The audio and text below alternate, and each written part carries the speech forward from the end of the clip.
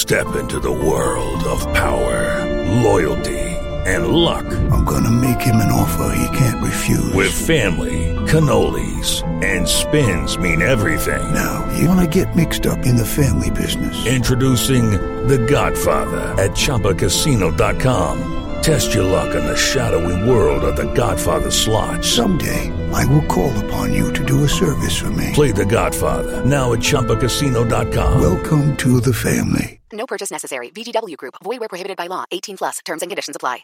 Hey guys, it is Ryan. I'm not sure if you know this about me, but I'm a bit of a fun fanatic when I can. I like to work, but I like fun too. It's a thing. And now the truth is out there. I can tell you about my favorite place to have fun. Chumba Casino. They have hundreds of social casino style games to choose from with new games released each week. You can play for free anytime, anywhere. And each day brings a new chance to collect daily bonuses. So join me in the fun. Sign up now at ChumbaCasino.com. No purchase necessary. VGW Group. Void where prohibited by law. See terms and conditions. 18+. It is Ryan here, and I have a question for you. What do you do when you win?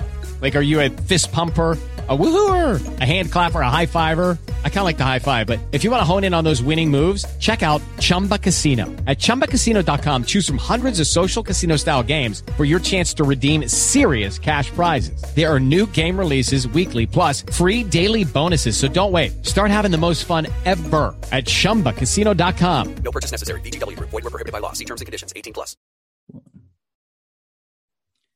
Hello and welcome to the Managing Madrid podcast. Tonight's host is Matt Wiltsey. I'm here talking to you folks, and Keon is not here. He has the night off. He's out playing some basketball with his two young boys. So I've got Om Arvin with me and Sid Ramsundar, and we're going to talk about this 0-0 draw against Real Betis. Wasn't the most entertaining game. I nearly winced every single time a player went into a full-on sprint, but Ancelotti did go with a full-strength 11.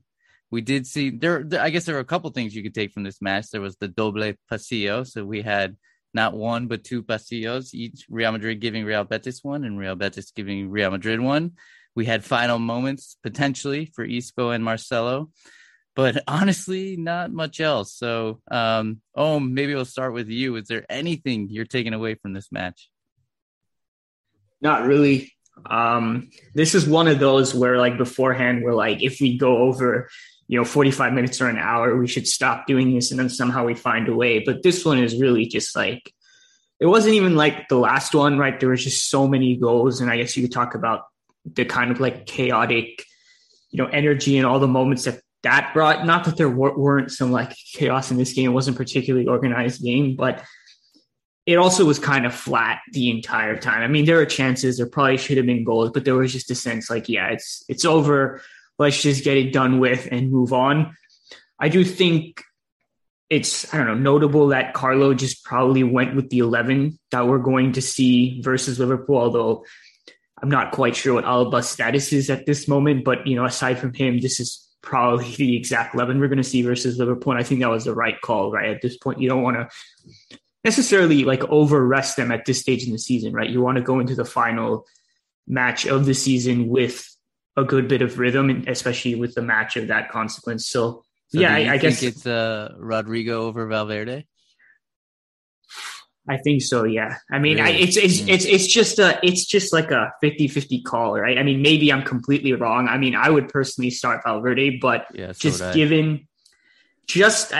just a complete hunch, right? I just think what Carlo was going with here, he wanted to give all of his starters, a good bit of run out before the Champions League final. I mean, I could be completely wrong, but that's just what I thought. The first thing I thought when I saw that lineup, and so yeah, we'll see. I mean, I wouldn't be mad if Rodrigo started, but I really think Fede is probably the one to go when we kick off against Liverpool. Yeah, that's kind of where my head's been at as well. And I just feel like especially if you're going to go with the Cruz, Casemiro, Modric midfield, I just feel like getting Fede in there, getting those extra legs, and then it's just been the go-to substitution of Rodrigo and Camavinga. Like, we have that on the bench to change the game. But Sid, what's your thinking there? Do you think Ancelotti went with the 11 tonight, besides obviously potentially Alaba? Do you think that's the 11 he's going to start with?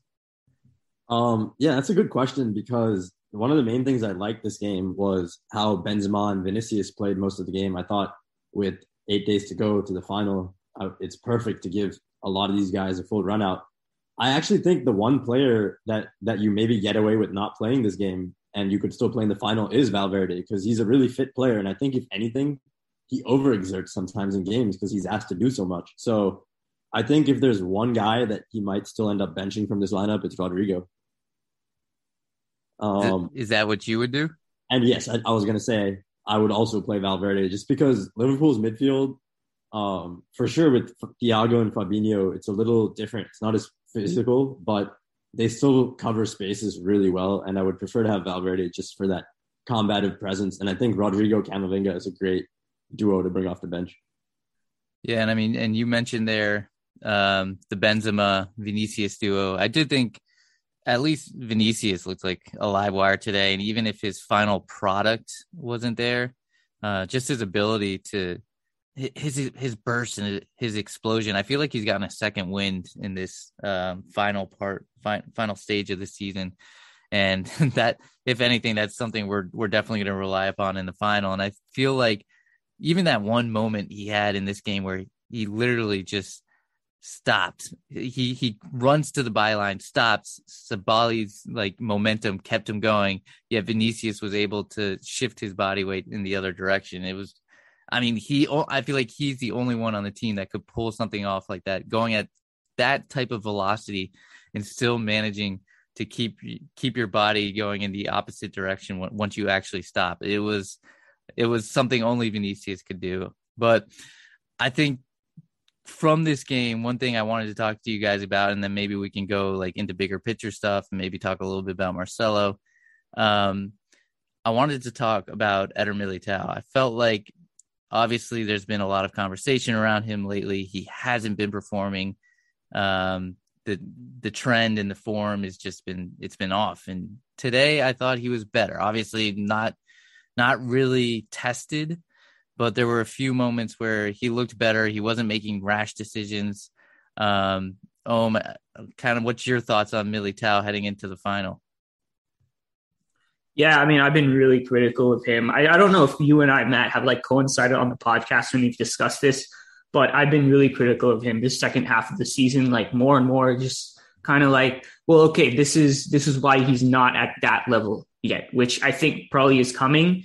But it was a little bit of a surprise because he started off so well, and showed us so much. And then it's like he's lost a lot of focus in what he's doing, right? A lot of, little errors. And this is the first time he's been challenged across an entire season at this level, right? At the Real Madrid level.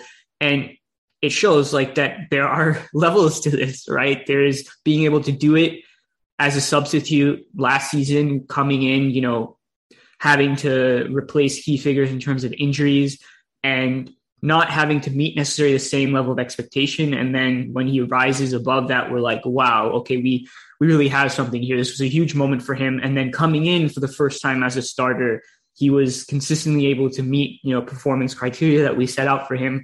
And then it's kind of fallen off. And I think some of that is natural, but also some of that is like, I've talked about this before. It's like, come on, man. Like at a certain point, someone would have needed to sit down with him and been like, these types of mistakes that you're making, like, it's not good enough. Like, we rely on you, right? Like there's no one else really who can come in as a backup, which I think part of why we're like, all right, we need Rudiger, right? Beyond the fact that, it was kind of an opportunistic one, right? Coming on a free, all of that. But it's like, we have no one else, right? And if Militao is going to enter these stretches of form, yeah, Rudiger might not be the best fit, whatever. We need someone else.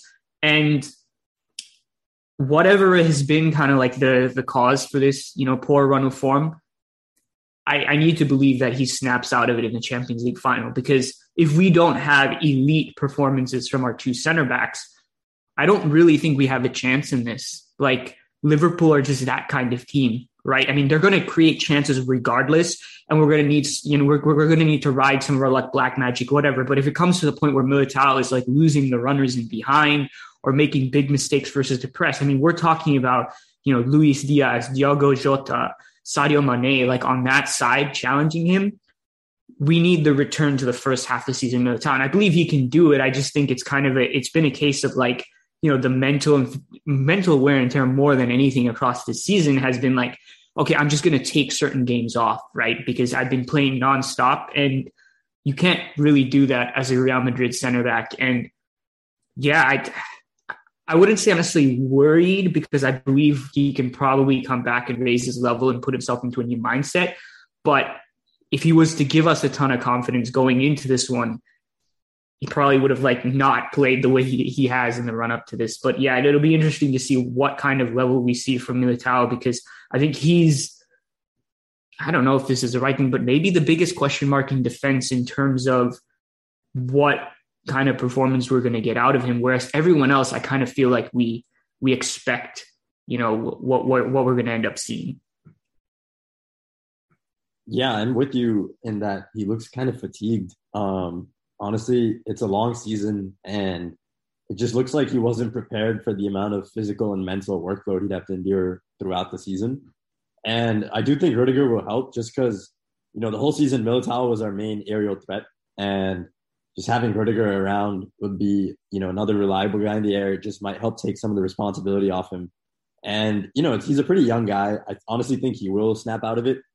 Whether he does for the final or not, though, is a really good question. And I think hopefully he can just get some good rest over the next 8 days and come to it in top physical and mental shape. Because honestly, it seems like at some point in the season, he started dealing with the stress in a wrong way, maybe taking some games off, not fully being able to come to games at 100%.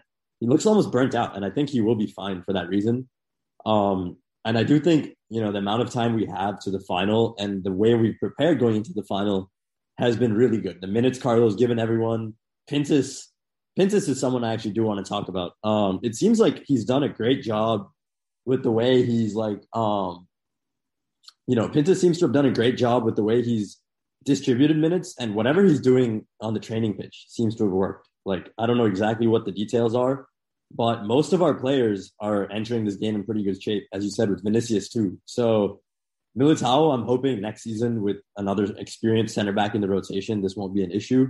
And frankly, I've seen too much from him to think this can keep going for long. It seems like if he has a fresh slate, some time off, some time to recover his body and mind, he should be able to return to peak form. Just because I feel like we've seen him make some really world-class interventions on a pretty consistent basis in ways that just don't go away for no reason, Well, you bring up kind of the Pintus and the freshness thing.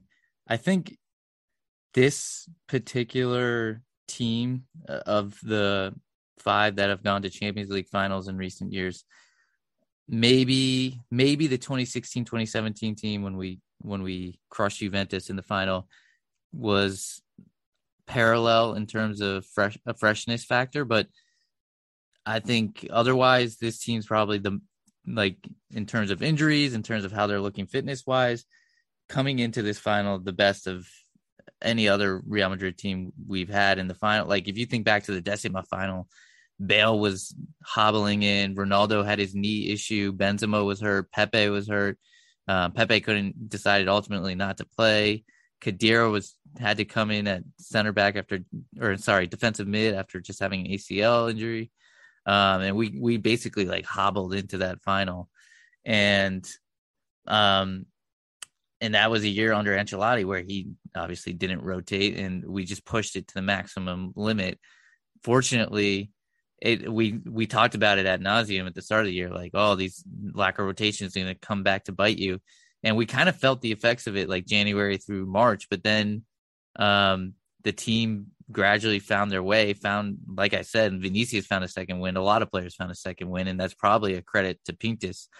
And I think that's going to be a major contributor. Hopefully will be a major contributor to this team being able to at least compete with Liverpool. And what I've liked about this team, this Real Madrid squad, particularly in the Champions League, is that they've had a chip on their shoulder, and they don't care who they're up against. They know everybody isn't valuing them as a favorite or isn't giving them any consideration as a potential Champions League winner, but they're not overawed by any of the opponents, and they compete, and they're never out of it. And so if we can do that against Liverpool and And as long as we're in that tie throughout the match, like there will always be a chance no matter what the scoreline is. This team's shown that, and I just love that chip on the shoulder. And I think coming full circle here, that freshness will be a major contributor for us. And it's fortunately we were able to rotate at the latter part of this La Liga few games here because we won it, and we didn't rotate during that crucial part of the season from what was it, like November to December, October to December, when we had that big bunch of games that we didn't rotate at all, and we won all of them consecutively. Well, we were worried about it, but maybe it actually did pay off for Carlo and the team because now they've had all this time to rest and do a mini preseason ahead of the final. So it may have all worked out. Yeah, I totally agree with that. And I would say every year I've been following, my first full season where I really paid close attention was Mourinho's last season. So, my bad.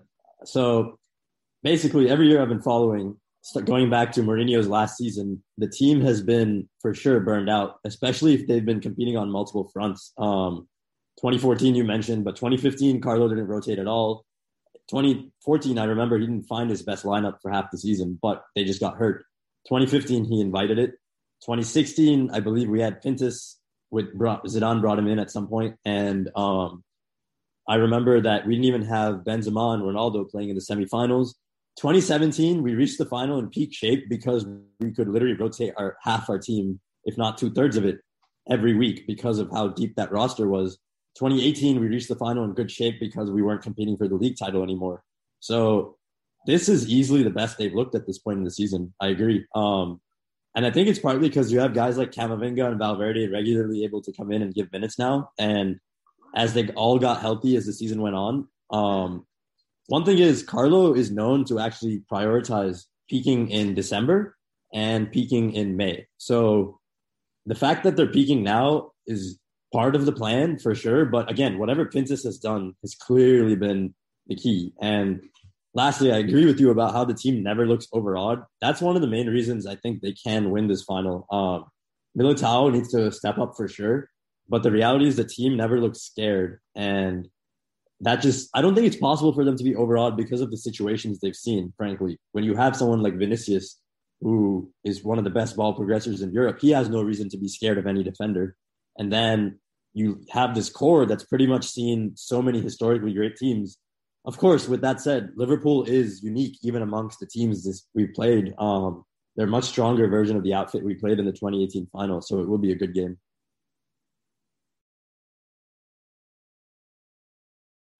So maybe we move on now and kind of go back to one of the bigger themes of this match. It was the farewell match for two of our players who've really made history at this club. One in particular, Marcelo. I know he was close to your heart. Maybe do you want to kind of give us just some of your parting thoughts on what may have been, it's not official, but most likely Marcelo's last game at the Santiago Bernabeu? Yeah, it will be kind of funny if like next season we sit here doing this all over again. But you know what? Like, even if he does stay on, we can do this multiple times. There's no limit on how many times we can do this because he is that kind of figure at the club, right?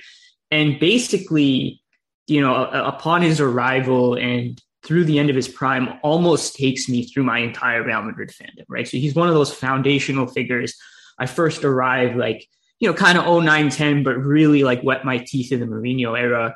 And that basically coincides perfectly with Marcelo becoming a really relevant figure on the side and kind of capturing the imagination of me and kind of outlining what was possible as an offensive-minded player, as a fullback, right? I don't know what it would have been like following another team where they just had a regular-ass fullback, and that was my conception of what could be done at that time. But Marcelo very much set the mold for me. And probably to this day, to too great an extent, probably tends to define what I expect from a fullback. But, I'm cool with it because we're talking about one of the greatest players of all time. And in my opinion, the greatest left back of my lifetime, and we'll get to, I think, the more kind of logical discussion of what made him so great. But there's something about like him. There's like a romantic side to his play that, mixed in with the nostalgia of the past that really like kind of brings me back to a place like I want to be, right? Whenever I want to think about a certain time where, quote unquote, simpler time, even though it wasn't, though it just was for me, that's where I want to go back to, right? Like those younger Marcelo years, because he played with the sense of joy. And I think this is key. He played with the sense of joy that was a necessity over a luxury, right? Because his joy led to brilliance that was so brilliant. It was like, you can't do without it, right? Like we talk about some players who are like, okay, they're effective. And then on top of that, they're a feast for the eyes. It was just one and the same with Marcelo, right? His joy was his effectiveness, and his effectiveness was the joy with which he played, because it led to moments that were so brilliant that it just broke games wide open for us at times, right? You can think about the run versus Bayern Munich in the 16-17 Champions League, but also it was like the littler things, right? Like when he does a roulette out of a press or plays like a crazy diagonal, pass on the half volley. He started doing that a lot in like Zidane's time to break the press and play it over to the far side. You can sit back and be like, oh, that's magical, but it actually just destroyed the structure of the opposition, right? Like it was beautiful and effective at the same time. And it was only so effective because it was so flashy and it was so unpredictable. And I think that really captures the magic of Marcelo, because there really aren't that many players like that you can point out throughout football history where you just sit back and say like, yeah, I mean, he had to do something that nuts. Like it makes sense because he was able to pull it off. And it's unique to him, the ability he had as a player, I know we don't normally associate decision-making with Marcelo, but you kind of need to be an elite decision maker to be able to attempt those things and be able to pull it off more times than not. Right. And I don't know, man, like he's just one of those magical players. Right. And for me, especially as I've gone on to become, more of a tactics guy, let's strip out all of the aesthetic away when it comes to analyzing a game, because I want to get to kind of like the truth of impact or what's happening on the pitch. It's nice to have this guy who not only brings me back to the more romantic side, but everything he's doing is also worthy of like, picking apart and analyzing, because it's contributing every single time to something real on the game. It's contributing to winning. And so I think that part of Marcelo really like helps me define in my mind what I think about what I think Madridismo is, in addition to like the sheer passion he had for the shirt, right? Just laying it all out there hard on his sleeve all the time. In addition to the fact that like, I think the flaws of him as a player, right? The drawbacks, the contradictions also kind of have been reflective of the drawbacks and contradictions of Real Madrid over time, right? Like his having such an offensive mentality, maybe looking back at defense and being like, I have Casemiro there, he'll clean it up for me. He just feels like Real Madrid to me, and I do think in a way it's kind of like it falls flat that like we've had so many seasons where Marcelo hasn't been relevant, and it just feels like it's been so much time where it's kind of easy to forget, right? We all have short-term memory, just how amazing he was.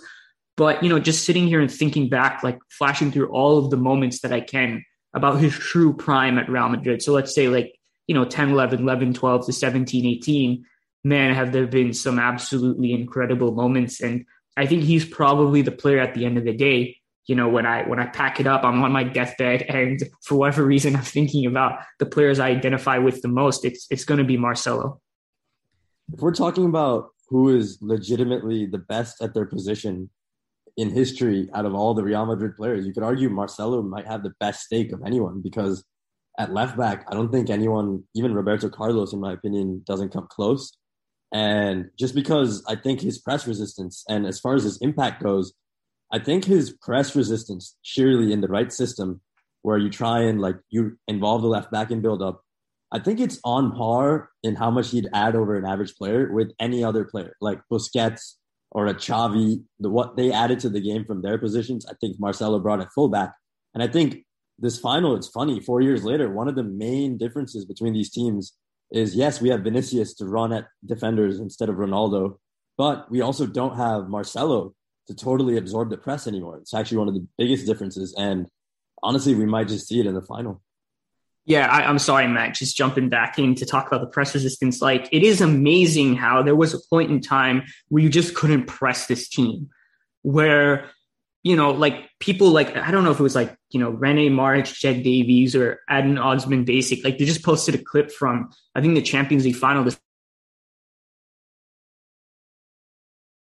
passing it around from the back, and then Marcelo just lobs it over to the other side of the field. And they were just like, you can't press this team. Like, we would just put together some ridiculous sequences where we would talk about Ramos, we would talk about Kroos, we would talk about Modric, we would talk about Benzema. But fullbacks, we've talked about this before, fullbacks determine the ceiling of your press resistance, right? Because ultimately, the most open outlet is the fullback. Most teams want to guide you there. Even Liverpool, who end up wanting to bait you into the center, will end up having plenty of sequences where the team just passes to the fullback because they know that Liverpool wants to bait them into the center. And they go and press them there. And Marcelo just made it so difficult for the opposition because you couldn't leave him. You couldn't give him space to do his thing. But if you pressed up to him and you were too tight, he could just start a domino effect by going by you or making a pass that would just bring the entire structure apart. And what has been a running theme ever since Marcelo declined and we couldn't play him anymore has been, how much, offense does Mendy provide, right? Like, we struggle versus the press consistently. And like a huge part of that has been losing Marcelo, right? So you can directly see his impact in what Sid is talking about and just looking at, okay, here was prime Marcelo. This is how he played. And then what happened after him?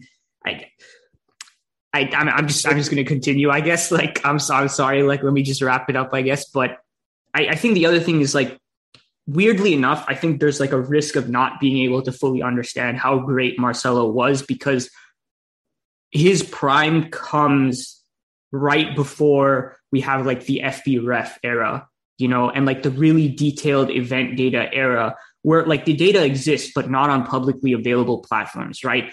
The last season, the really detailed stuff goes back to from Marcelo is the 2017-18 season, which was the absolute final year of his prime. And honestly, probably the beginning of his decline a little bit, right? Because his dribbling numbers fall off a cliff. That's when he kind of lost his burst, even though he was still really good as a passer crosser. So like we miss like the brilliance of 2011, 12 to 16, 17, where he had absolutely everything, right?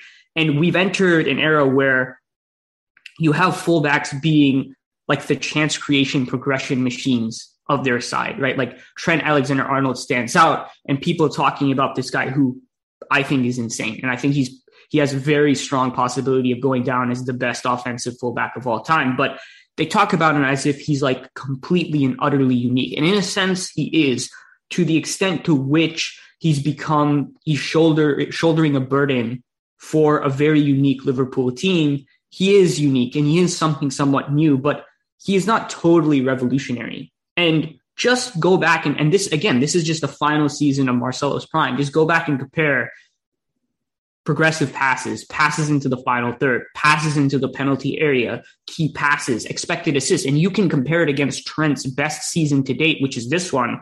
And Marcelo stacks up really well, if not surpassing him in some categories, which is kind of wild because no one has ever talked about Marcelo this way. I briefly kind of always said Marcelo's passing is his most underrated attribute, but it's never been the extent to which we've seen with TAA, which is like thinking about Marcelo as a chance creation and progression machine.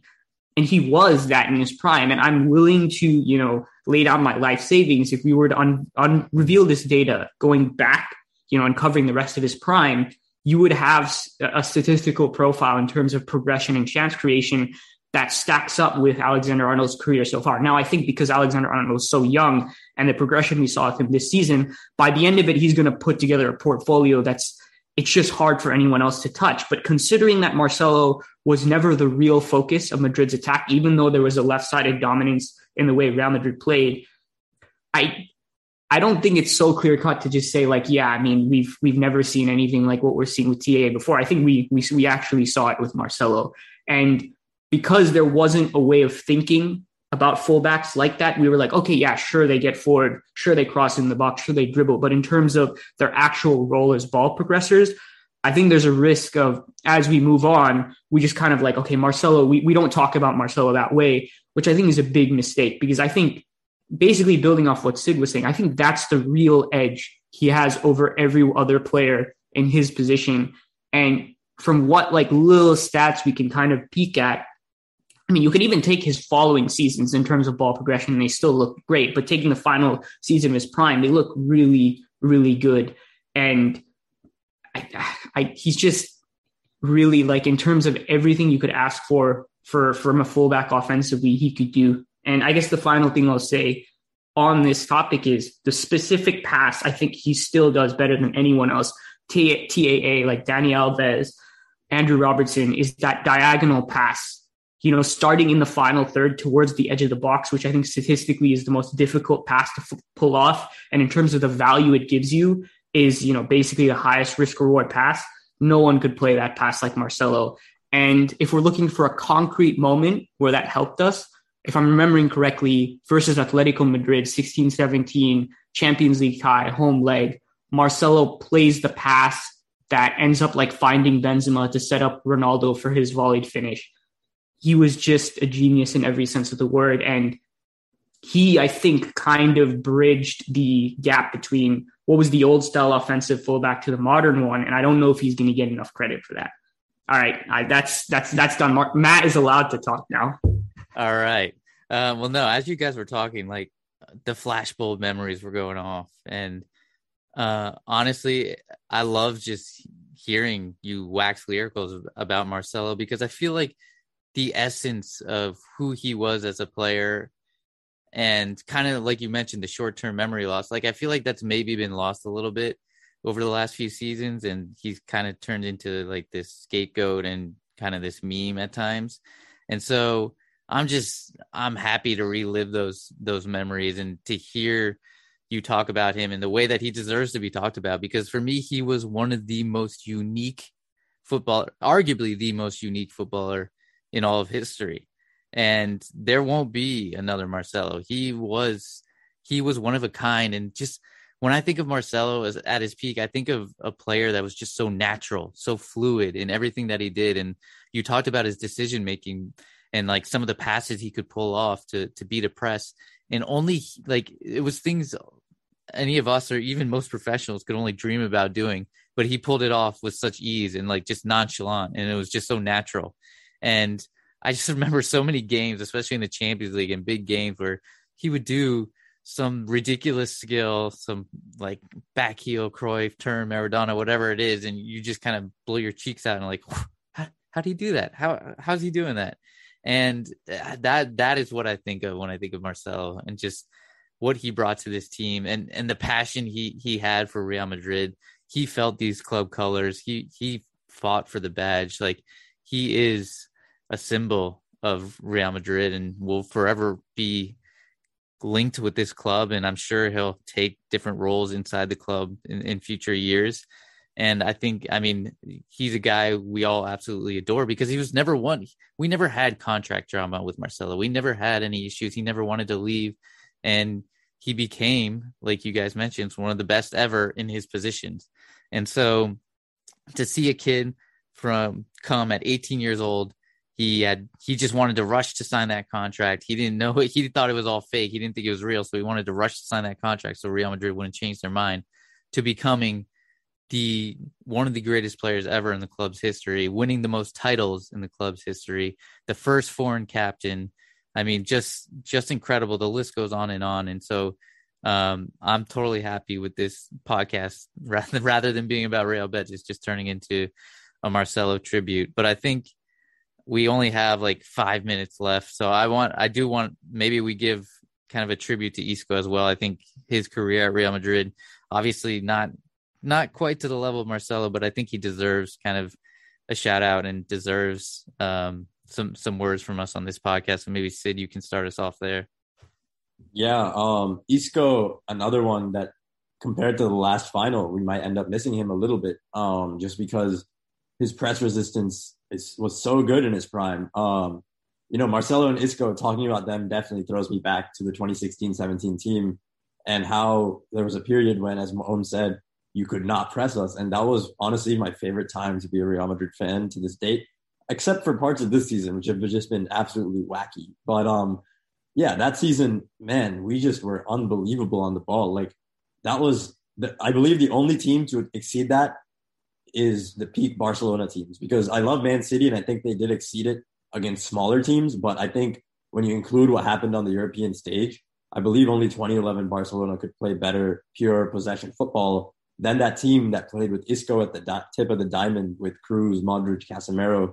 And on the left axis, you had Isco, Marcelo, Cruz, Benzema combining while Ronaldo would make runs into the box. And man, I love that team. And Isco was a big part of that team because Bale was not always giving us what we needed because he was so hurt so often. And, you know, Isco, the second half of 2016-17, I think it's a shame that we didn't have a coaching and club structure that allowed him to build on those performances because we were so player-centric. Yeah, I think Isco is an interesting case because you're talking about how like Marcelo's style and substance was one, whereas with Isco, it was a little bit more of a trade-off. And I think that contrast shows you just one, how brilliant, you know, Marcelo is, but also, you know, I think kind of tells the story of Isco's career a little bit, because from day one, almost, it was a question of, you know, can he adapt to what Real Madrid needs, right? We have this player who, coming from Malaga, is this left-sided playmaker, right?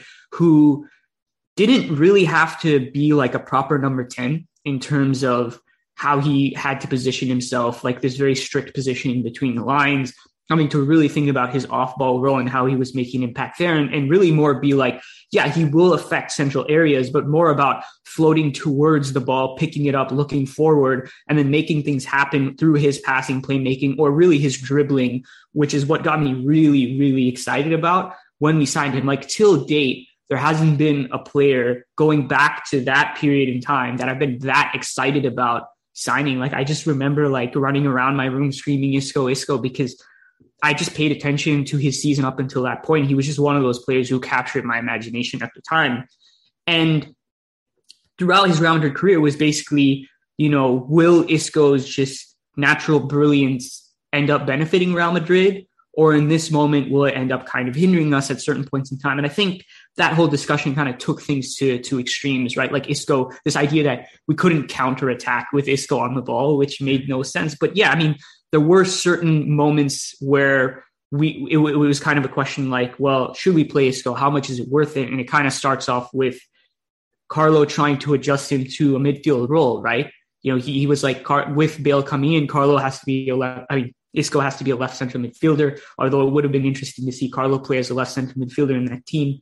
And it kind of evolved from then on to where I don't think it's a coincidence that he ends up peaking under Zidane, where Zidane just kind of gives him the role that's best for him, right? Where he's not really playing as number 10. He's just playing as a free roaming playmaker who can kind of do whatever he wants.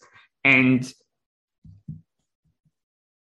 yeah, I mean, we're running out of time, I guess. But I think you just go back to those moments in time where there was that balance between Isco gets what he wants and it benefits the team, and you had a truly extraordinary player. And I think it's sad that couldn't last, but when it did, it was brilliant. Yeah, I mean, Isco was kind of similar to Marcelo in that I felt like he was a really natural player and just unique, a street footballer. And I remember even the few times I saw him live, I was just always kind of taken away by how comfortable he was on the ball. Like his technical ability was second to none, maybe second only to Marcelo, but anybody else second to none. So maybe he didn't reach quite the heights that we thought he would, especially after that 2017 season, but he was an incredible footballer for Madrid. He won a ton of titles and he will long be remembered at this club. And we're about to run out of time here. So I want to sign off. I want to thank Sid and Ohm for joining. And I think this is a good podcast. I'm glad we got to kind of say our final tributes to Marcelo in particular. And I'm sure we'll do one more podcast on him when the day officially comes. But guys, I appreciate you hopping on. And listeners, thanks for listening. Al Madrid, we can say that Keon's not on. Sports Social Podcast Network. Okay, round 2. Name something that's not boring. A laundry? Ooh, a book club. Computer solitaire, huh? Ah, sorry, we were looking for Chumba Casino. That's right. ChumbaCasino.com has over 100 casino-style games. Join today and play for free for your chance to redeem some serious prizes. ChumbaCasino.com. No purchase necessary. Void where prohibited by law. 18+ terms and conditions apply. See website for details.